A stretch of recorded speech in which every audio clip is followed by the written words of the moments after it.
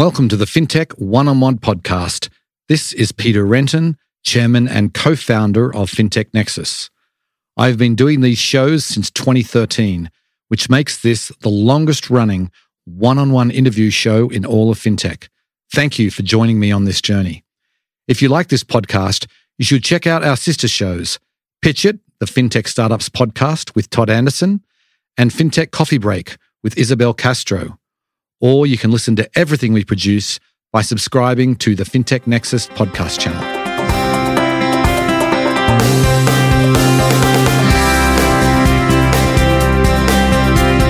Before we get started, I want to remind you about our comprehensive news service. FinTech Nexus News not only covers the biggest FinTech news stories, our daily newsletter delivers the most important FinTech stories into your inbox every morning, with special commentary on the top story of the day. Stay on top of FinTech news by subscribing at news.fintechnexus.com/subscribe.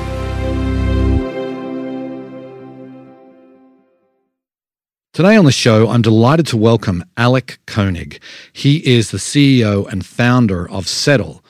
Now, Settle is a really interesting company, started during the pandemic, and they offer basically accounts payable software combined with a working capital financing solution.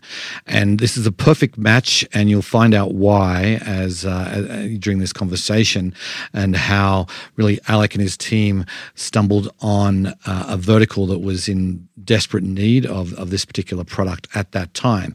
So we talk about that. We also talk about in some depth how the working capital product works, how it's underwritten, what kinds of types of data they use. We talk about some of the brands that are using it today. Alek talks about his time at a firm and how that has really informed how he runs Settle today. We talk about his Ukrainian team, the scale they're at, and much more. It was a fascinating discussion. Hope you enjoy the show. Welcome to the podcast, Alek. Thanks for having me. My pleasure. So let's kick it off by giving the listeners a little bit of background about yourself. I see you've come out of a firm like many other people I've had on the podcast in the last 12 months. There's a real firm mafia happening in FinTech, it seems, these days. But why don't you just hit on some of the high points of your career to date? Yeah, our firm was definitely the last thing I did before Settle. So then to your point about the mafia, you can definitely feel it while in the company. There's just a lot of smart, ambitious people, and you could just see them doing great things. So started off my career at Capital One back in 2008. So great timing to be in credit and lending. So I did a 2-year stint in auto lending, and then a 2-year stint in personal loans. And then I finished up my career there in the retail banking side. So I feel like that gave me a great purview on consumer risk. Mm-hmm. Then I got really infatuated with startups, and I figured the best way to learn about it is to join one. So I joined a tiny startup in LA, focused on non-QM mortgages. Did that for about a year and a half, and then I found my way to a firm back in 2015 and stayed there till 2019. So okay. So what was the impetus then to start Settle? What was the idea? Tell us a little about the genesis of the business. Yeah, many people think it's just something I stumbled upon at a firm, but that's actually not the case. So right after a firm, a friend of mine asked me to take over as CEO of his startup. It was tiny, like 3 people.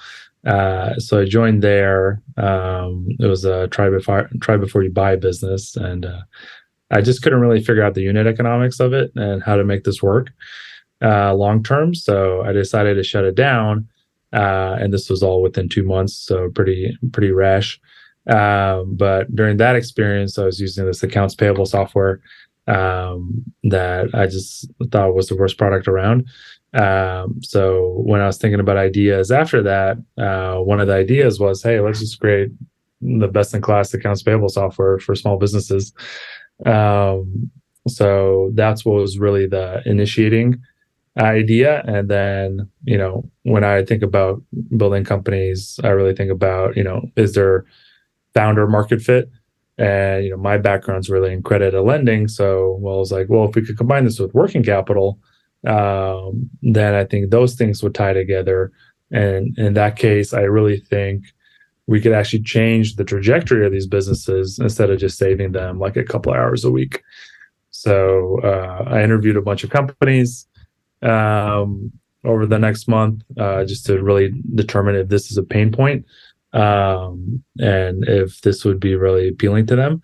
And it just seemed to really resonate with a lot of companies. So that gave me enough impetus to actually kick things off. So I recruited the team that I was working with at that small startup to join me on this journey. And we started it all back in November 2019.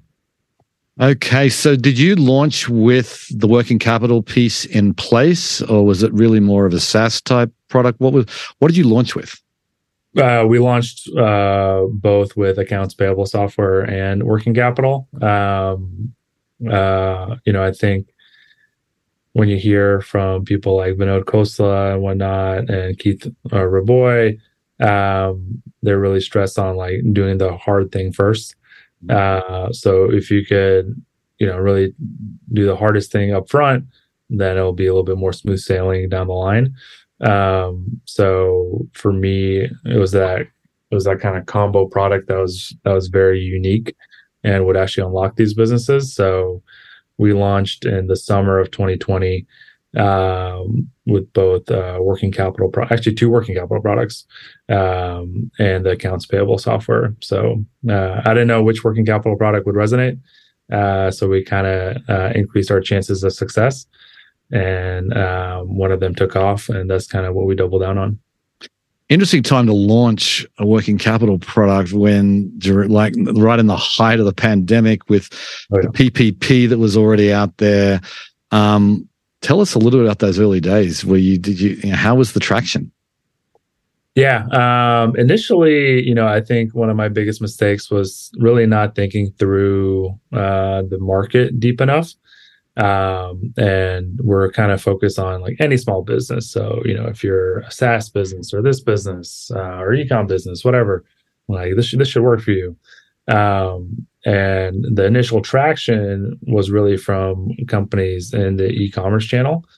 And once we kind of noticed that, that's where we just didn't do like a hard pivot or soft pivot really, but just really focus on e-commerce merchants. And so like, okay, this is our hero customer segment. This is who we're going to go after. We're not going to even worry about any other companies. And what really made sense then was because we're in lockdowns, all the retail offline channels, stores went offline. So everyone came online. So what that meant for these e-commerce businesses is that they're running out of inventory left and right. They have sold out products online. And what do they need to meet the increased demand is they need working capital. They need to procure more inventory. They need to procure more marketing. So it was just very, I think, fortunate timing for us to really take advantage of that. So, after getting our first 10 customers, I think the next 200 were all word of mouth. So these founders of these businesses were just spreading the word to their other friends or other operators, saying like, "Hey, this really helped my business. Like, you should check this out."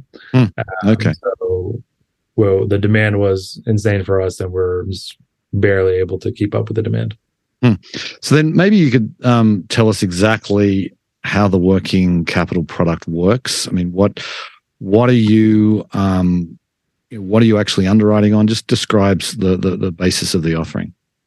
Yeah. So taking a step back, the core product is accounts payable software. So what does that mean is, we're really handling and managing our customers' invoices from their vendors. So we're ingesting those bills. We're reading all their information from there to enable one-click pay and scheduling. We allow them to categorize it so it'll sync into their ERP like QuickBooks, NetSuite. So once we handle all that, customer could schedule a payment to their vendor. So we could process that payment for them. Great. So the way I thought about the working capital product was, well, if these companies need to spend the time to actually, pay their vendors, why don't we just simplify that and, also introduce the lending decision there? So, hey, if you want to pay this invoice with your own money, great. If you want to pay with our money, aka financing, you could do that too, all with one click. So that's what we really enabled. So effectively, Settle will pay the vendor directly with Settle's money, and then the brand could pay us back anywhere from 30 to 150 days later. It's really depending on their cash conversion cycle. So for these e-commerce merchants, all of them have a very similar pain point where they need to procure inventory way ahead of time before they could actually get revenue from those inventory purchases. And the ROI is just so clear for them because, they have some gross margins on the product. So, if I procure things with the 60% gross margin, for example, I know I'm going to get much more money down the line once I sell through these goods. And I think, a lot of the logistics and freight stuff during COVID really elongated these cash conversion cycles. So Right. a product like ours just made so much sense for them. And it's very useful for these companies to actually tie specific loans to specific revenue from that specific inventory. So it's a very clean way of thinking about it. Right. So it's really invoice financing. It sounds like is what you're offering, and I'm just curious about you talk about some of the timelines. You said you go out to like 5 months. I imagine for some of them that might not have even been enough, right? I mean, is that the maximum term that you'll go out? Today it's 180 days. 180 days. The maximum will go out. So I think for 90% of businesses that definitely works. For others, especially once they start, not only if they have a long procurement cycle, but then they're also selling into retail, and then those retailers are providing additional net terms for them, then sometimes it could get longer. But for the most part, that kind of fits the bill. And generally, my personal view is, if your whole cash conversion cycle is longer than that, then that's a really difficult place to be. Right. It makes you less nimble, and it's harder to kind of predict, forecast the future. For sure. So, but then obviously you've got a lot of these companies will work with multiple vendors, right? So they might have 3-4 main vendors that they're buying from. Do you then, they would potentially do 4 different types of 4 different kind of one-click applications then? That's right. So, and our other view that's very different from the market in general is that I think most lenders will hey, deposit a bunch of money, you could use it as you wish, and we're just going to start charging you interest on it. Right. But I think what's kind of bad there is that you can't actually use all that money right away. Because most of this money is going to be sitting in your bank and you're just going to be paying interest on it, which doesn't make sense to us. So it's if we tie this to the actual payment out to the vendor, then you're only paying interest for money that's actually in use, which is going to reduce the overall cost to the merchant. I think, our companies might have, 20 different individual loans out at the same time. We keep all the, loan terms the same. So, we're starting the same flat APR across all these different invoices. But that product is a little bit different that way, where you might have 20 different individual loans instead of just one big lump one. Right. Gotcha. Okay. So can you take us through the underwriting process? How does it, are you underwriting on the company? What sort of data you're looking at to do this? Are you looking at sort of longevity? Just tell us how that process works. Yeah, it's definitely evolved over time, but the data sources have remained the same. So my experience in, B2B lending is, credit reports are fairly junk. They're not as rich as consumer credit reports, so they're not as useful as you might think they might be. So we really rely on first-party data. So we're connecting into 2 data sources. Because we're the accounts payable software, we're getting access into their accounting software like QuickBooks NetSuite. And then we're also connecting to their bank account. So we use a few providers there. So effectively, for us to process a payment on behalf of this merchant, even if they're not borrowing money from us, we use one of these bank connections to fulfill that transaction. So that gives us access to these two data sources. So one is their accounting books. So we're getting stuff like P&Ls, balance sheets, and from the bank data, we're getting transaction data that goes back historically, and then also moving forward as well. Right. And what are the range of terms like as far as interest rate cost on this capital for the end user? Yeah, so we definitely abide by state APR requirements. So we're definitely not doing any merchant cash advances or anything like that. Right. Our APRs usually range from 12 to 24%. But then that also depends on state. Some states might cap that to be a little bit lower. And that's something we take into account. And the terms, as we mentioned, are really that kind of like 30 to 150, 180 range. And then amounts go anywhere from 50,000 to 10 million. Wow. Okay, that's a pretty broad range. And then what about the capital markets side? I mean, how are you funding these advances, or what do you working capital loans? Yeah, I think very similar to what I kind of experienced at a firm. So we'll start off with some warehouse lenders. So our biggest warehouse facility is from Citi in Atalaya. So they're providing us a warehouse where we could pledge our assets, aka these loans. They'll give us a percentage of that back in cash. And then depending on the timing of this, we'll have announced another warehouse facility with another bank to help us keep scaling. But as you kind of think about the longer term playbook, at some point we'll do whole loan sales. At some point we'll do ABS deals, just to give us differentiate and diversified and also cheaper capital down the stack. Right. Okay. So I want to talk about the accounts payable piece. What is it that you did that there's a lot of accounts payable software out there. What is it that you've done that makes this unique in the industry? Yeah, the biggest thing I think is the user experience. It really looks like it was built yesterday, and it feels that way as well. So I was really trying to take the consumerization of business software. So really provide a consumer experience for software really aimed at businesses. And when we kind of think about who is our customer, it's really these e-commerce founders. And that's the kind of experience they expect. That's what they've experienced over the last 15 years. So we need to meet them where they are. So that's one of the biggest reasons. But because our product suite also offers, working capital loans, then the economics can be a little bit different. So effectively, we can make the accounts payable software very cheap because of that, and not have to, have specific gross margins we need to make on the software because we have this other revenue stream that's very impactful to our business. And then I think the other thing is it's very snappy, very quick. Payments are quick. I think relative to other accounts payable softwares, we're probably the fastest.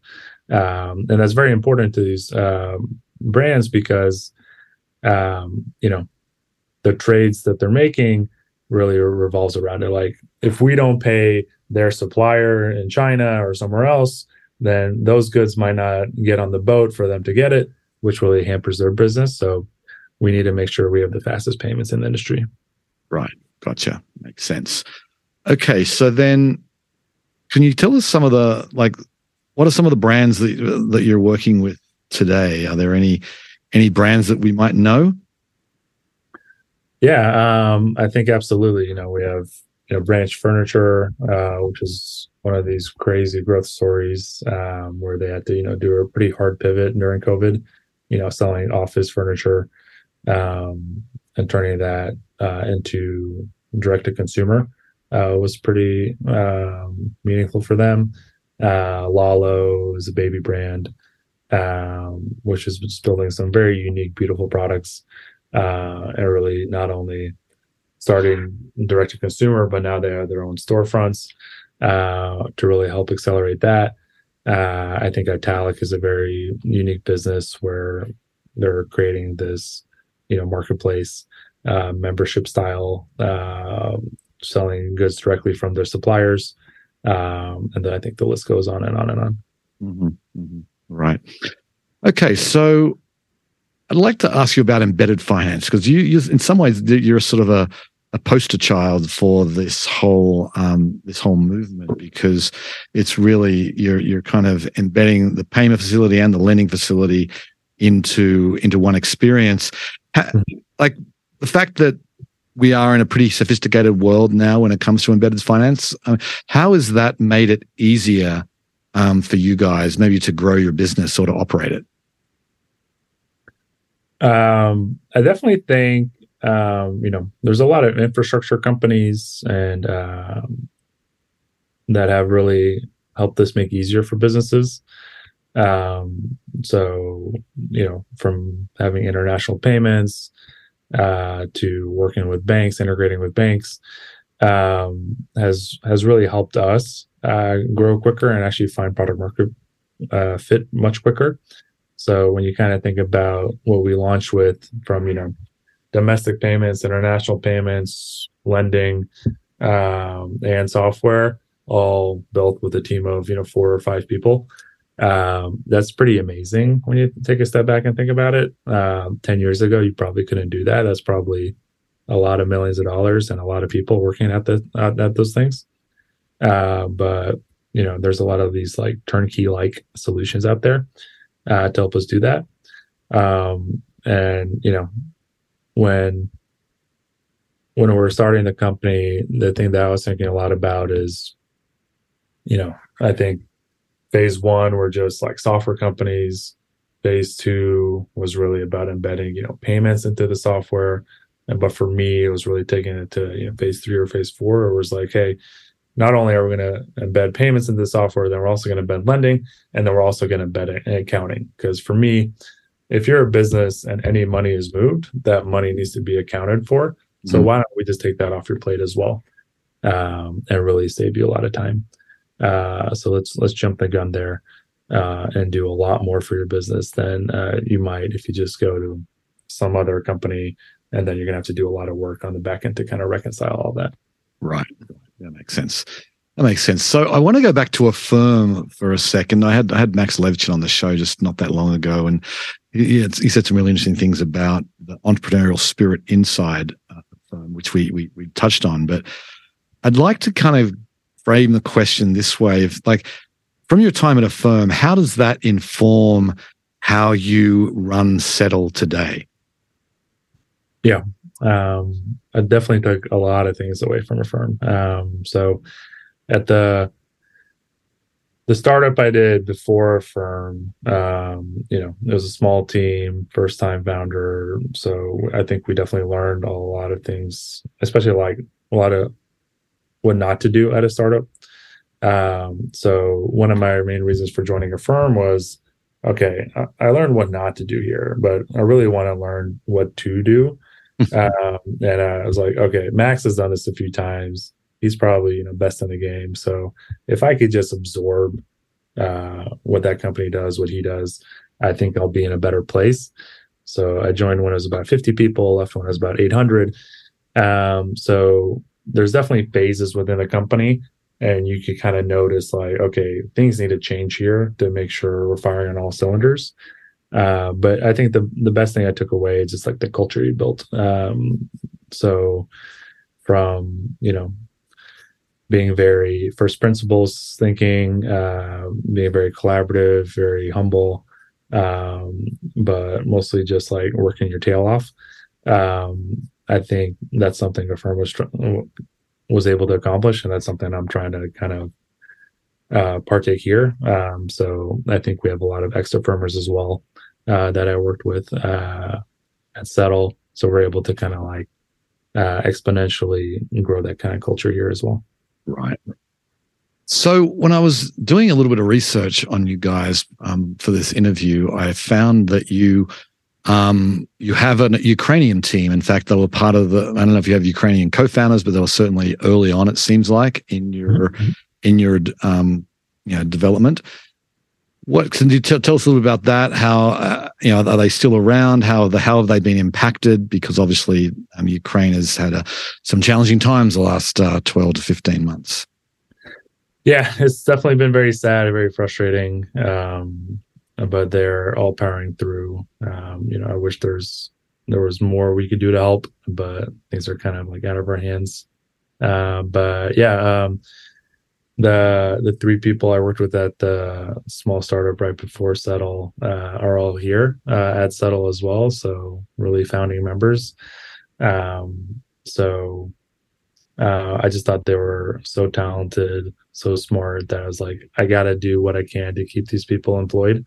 And so I pitched them on Settle back in the day. I actually they're in Lviv, Ukraine. So I actually flew there when I was shutting down the previous startup that they worked for and pitched them on Settle, and they all said yes. So yeah, they're just so talented. Are they still there in Lviv? Yeah, one person got out. I don't know if I should be saying that, but the other people are, and we've actually grown the team there. So I think there's about 15 people there now. Mm-hmm. They actually have, I think, the nicest office of any of our offices. Yeah. So it's mostly engineering team. I think they account for about a third of our entire engineering team. Mm-hmm. But some of design is there as well. So yeah, they're just such an integral part of the company. This isn't like a dev shop by any means. Like these are, everyone gets equity. I hope everyone here is for a long term. It's not viewed any differently than like a U.S. employee by any means. Right. Gotcha. Okay. So can you give us a sense of the scale you're at today? Any metrics you can share on that?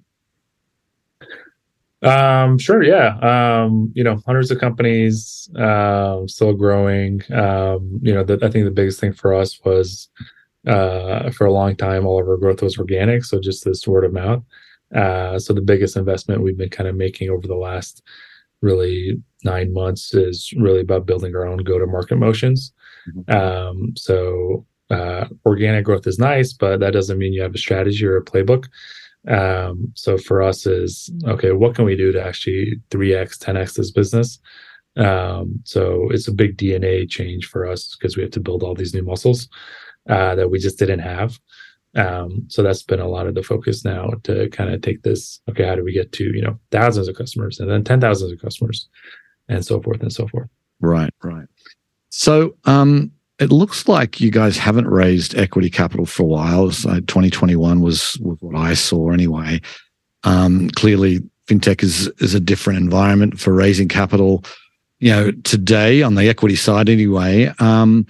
What have you or how have you navigated this kind of this downturn and the fintech winter that some people are calling it? How are you kind of navigating? Have you changed your business in the last 12 plus months? Yeah, I wouldn't say it's fintech winter. I mean, I think it's just back to normal, right?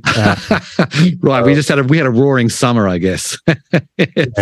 Temperatures are way too high. Global warming. It was way too high. But no, it's not. I don't think anything is bad.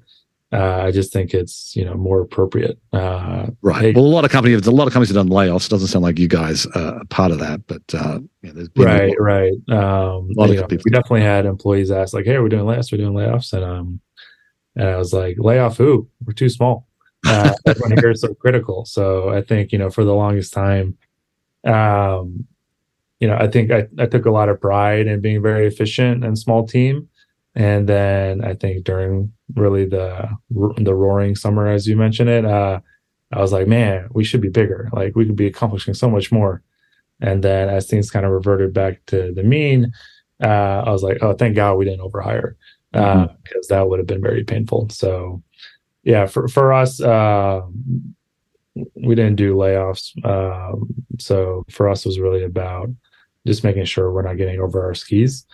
So as long as we're reaching the internal metrics to drive this business and keep it alive, then we'll be a good spot. And I don't think anyone wants to raise equity. It just kind of brings in dilution, right? Right. Raising equity isn't a goal or anything. It just kind of resets the bar of what you need to accomplish. So I don't think it's really like a celebratory event. It just means you have new bosses you need to work for. We'll because we raised a big round and brought in some great partners. So brought in Ribbit Capital, which I admire a lot. For us, it's really about it's more of a luxury. So like, hey, if we do all the things that we say we're going to do, then we'll either be able to make the decision, hey, do we want to raise equity and kind of really grow the employee base from here on out, or do we potentially not want to and just continue driving good business strategies. Right. Gotcha. Okay, so last question. What's your vision for Settle? Where are you taking this? Yeah, so we really want to build a very vertically focused payments network. So when you kind of think about what Settle is we bring on a lot of our payers, you could call them that, so people who are paying other people. But we're actually acquiring a lot of vendors as well. So effectively, we're starting to create this payments network. And because we're very vertically focused in this e-commerce CPG channel, we could drive a lot of efficiencies to both parties. Because one of the data that we have, but then two, also just like the payments network that we've been building. So the same way we're trying to solve cash flow issues for our brands and really build this cash flow management platform for them, where we could, give them the insights and information to make the right decision, but then also just give them the tools to make the right changes in their business. The same thing we could do on the vendor side as well. So if we know, our brands want to pay later, then we kind of know these vendors want to get paid sooner as well. So effectively, we want to use this payments, lending, and accounting for both parties for this ecosystem, and actually drive a lot of efficiencies to those parties. So that's kind of the vision that we're building towards. But we can't accomplish it in one day. So we need to, take these building blocks and really approach them sequentially in the right order to help us get us there. Right. Interesting. Well, we'll have to leave it there, Alek. Best of luck to you. Thanks so much for coming on the show today. Absolutely. Thanks for having me. Okay. See ya. Bye. Well, I hope you enjoyed the show. Thank you so much for listening. Please go ahead and give the show a review on the podcast platform of your choice and go tell your friends and colleagues about it.